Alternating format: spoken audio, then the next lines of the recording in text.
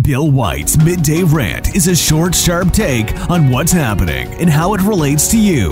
Agree or disagree? Listen to middayrant.com today. For far too long, Republicans and conservatives generally have taken what they consider the high road, choosing not to, as they describe it, stoop to the depths of behavior used by the Democrats.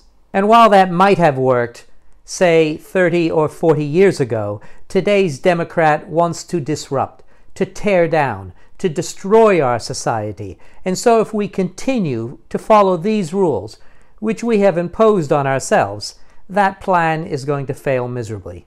In case you haven't noticed, Democrats, leftists of every stripe and hue, perceive order or kindness from their opponents who follow the rules, who fight by the Queensbury Rules, as weakness.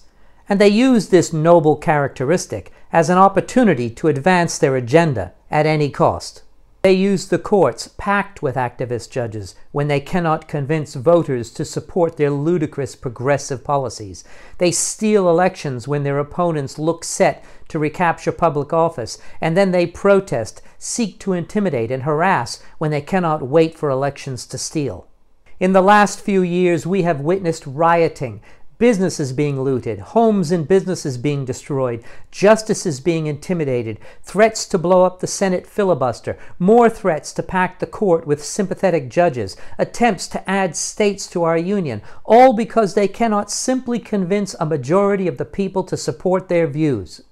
Beginning in 2020, in their quest to convince voters of their policies, the Democrats have killed 35 people, injured 1,500 police officers, and caused more than $2 billion in property damage. But all that's perfectly acceptable to a leftist because their guy wasn't in the White House. Now they have the White House, an election they stole. And what did we do?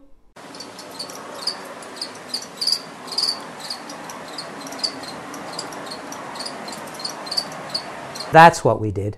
For days now, Democrat zealots have been protesting outside the homes of Supreme Court justices, and the White House does nothing. The Justice Department does nothing, despite it being a federal crime to picket or protest at or near a judge's home, pursuant 18 U.S.C. 1507, quote, with the intent of influencing the judge, end quote. And what do?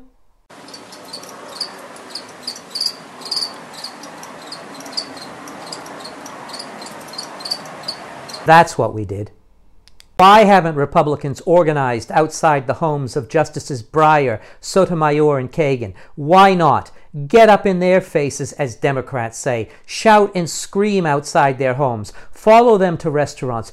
Disrupt their lives. Never use physical violence like the Democrats do, at least not yet. But do disrupt their lives and force the Justice Department and the local authorities to do their jobs. Make them arrest the conservative protesters while they ignore Democrats. Make them do it. I say let's end the Queensbury Rules approach. It doesn't work.